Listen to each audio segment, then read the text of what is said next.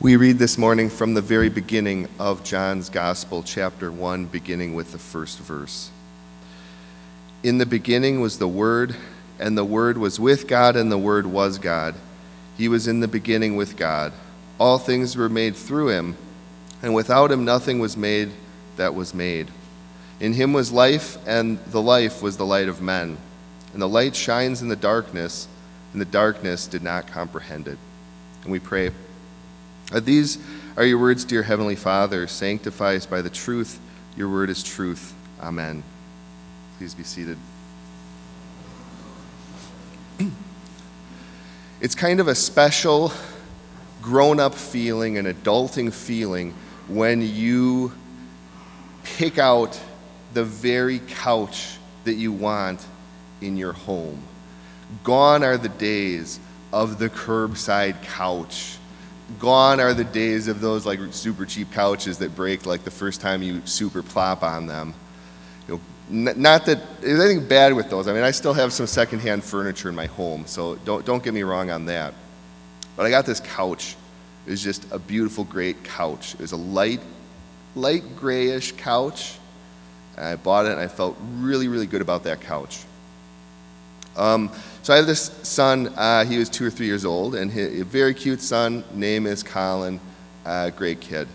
And one day my wife found out he was a great kid that had found a Sharpie black permanent marker because she walked in and could see that on the couch.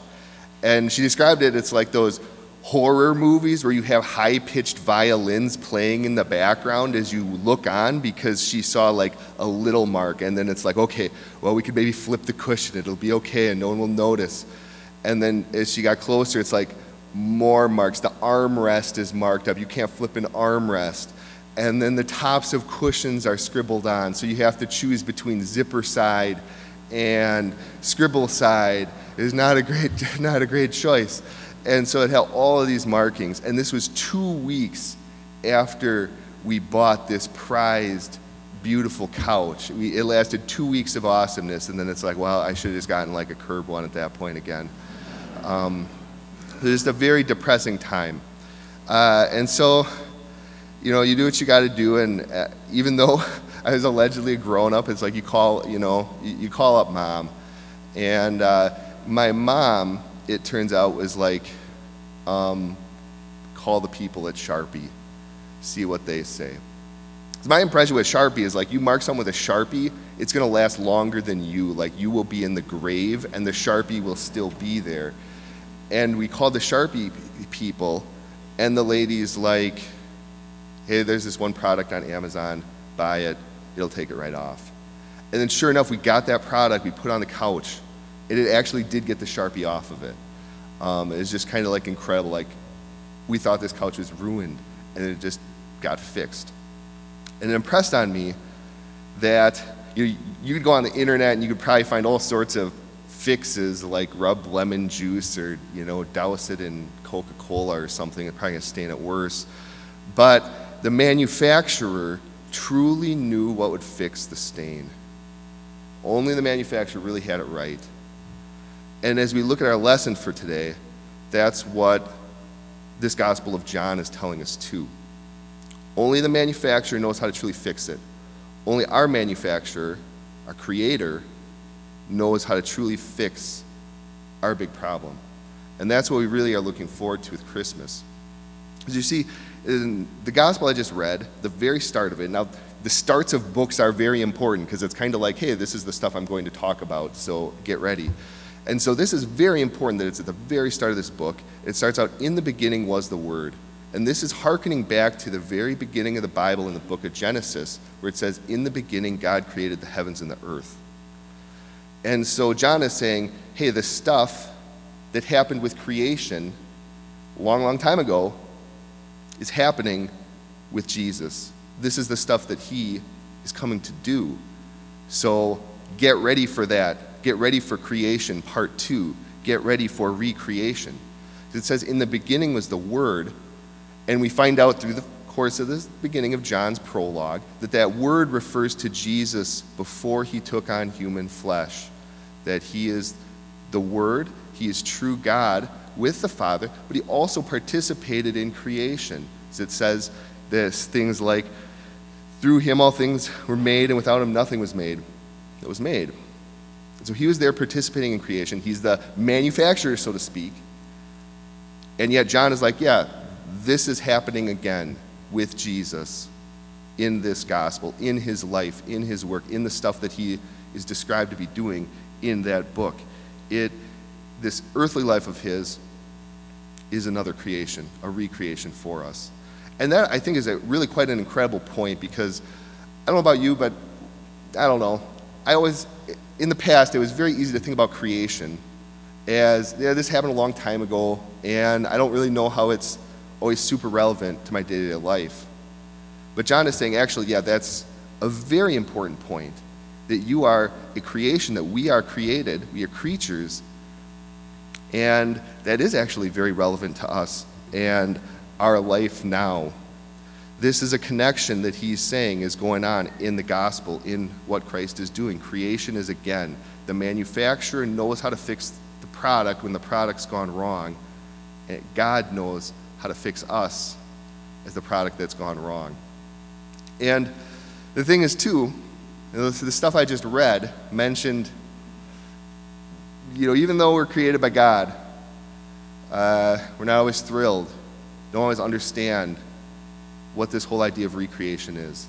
Not necessarily something we even want, because it talks about the light shines in the darkness, and the darkness didn't comprehend it. And then later it's going to talk about he came to that which was his own, and his own did not receive him. And so, yeah, it's not just quite like, yay, we're getting recreated or something like that. It's like we kind of like to do our own thing, and that's part of the problem. See, creation actually puts a very strong claim on us, because when you create something, you're saying, this is how you're supposed to be. This is what you're supposed to be doing.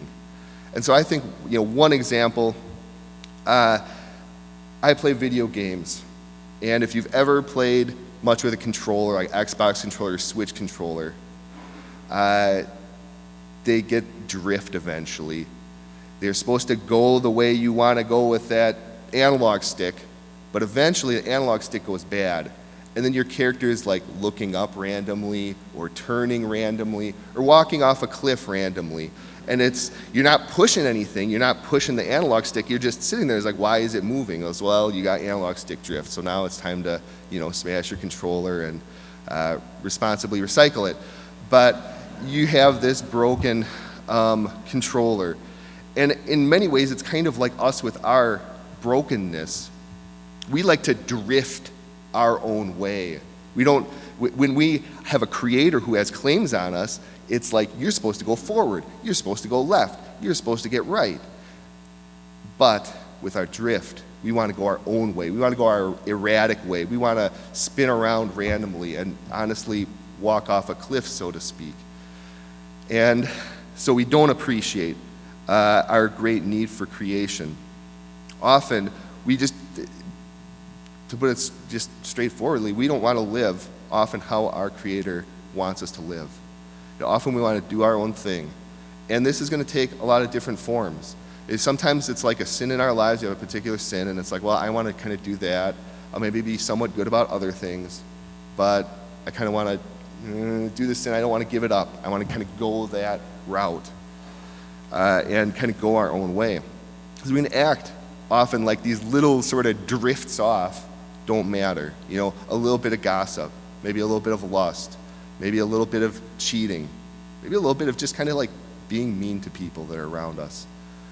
And the cold hard reality is any sin can kind of become like that. And if we kind of nurture it and don't struggle against it, we're going to stop caring about it. And eventually, we're going to get so used to it, we're going to get stuck in it with stubbornness. We're not going to fight against it. We're not going to repent of it. And eventually, we can easily push faith and the Holy Spirit away with that. That's why Advent, as we prepare for Christmas, is an important time to realize, like, hey, wake up.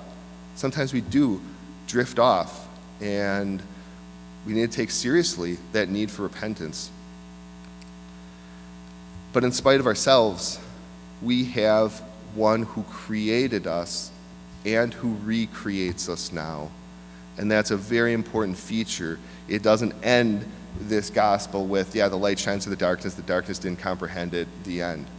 It goes on and tells us everything that Jesus did to fix and recreate us. Now, with creation, it's creation out of nothing. God spoke the words and it came about. And that's like with our recreation too. We have nothing to kind of offer. No, hey, we got this going on, you should recreate us because that would be awesome. It's, we got nothing to deserve recreation. He does it purely by his love and grace.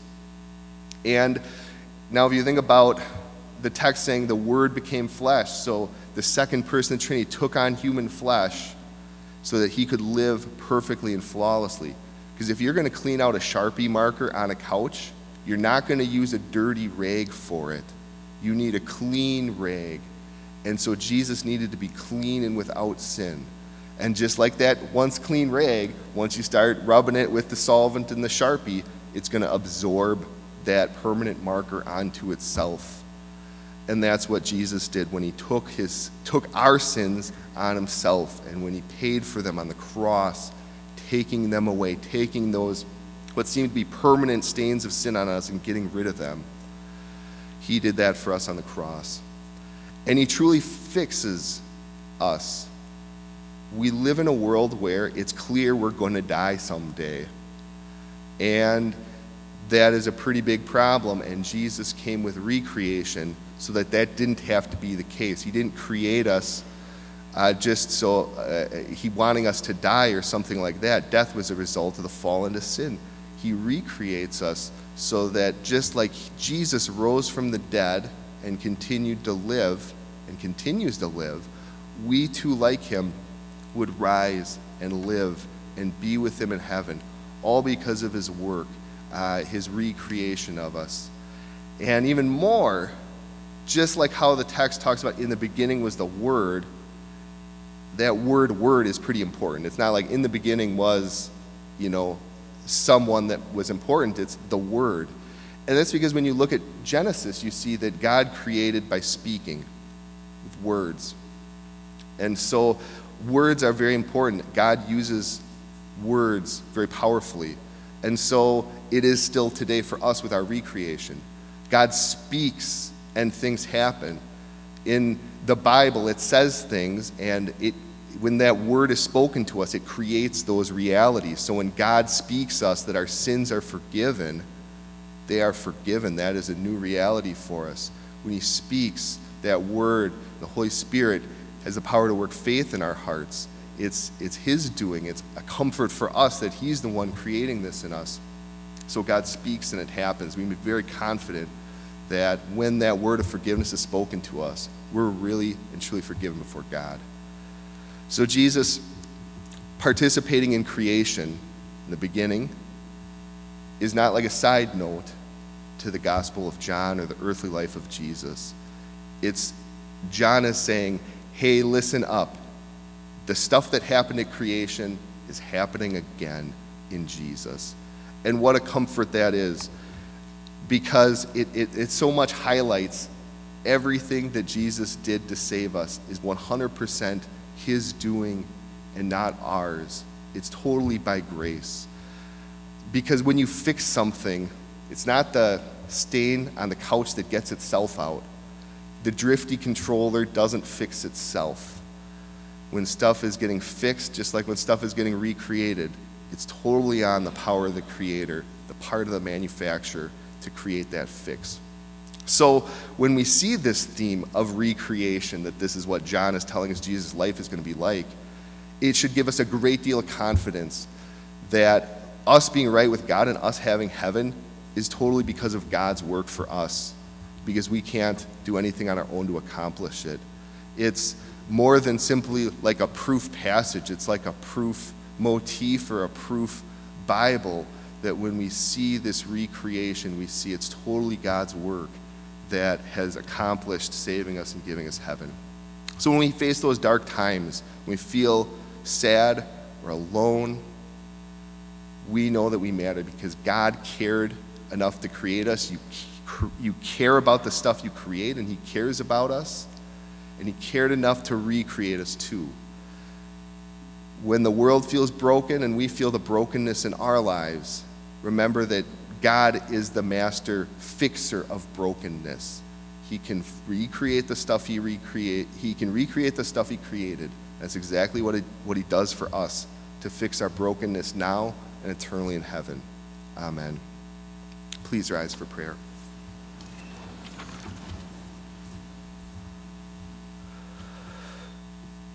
God, we thank you for creating us and recreating us.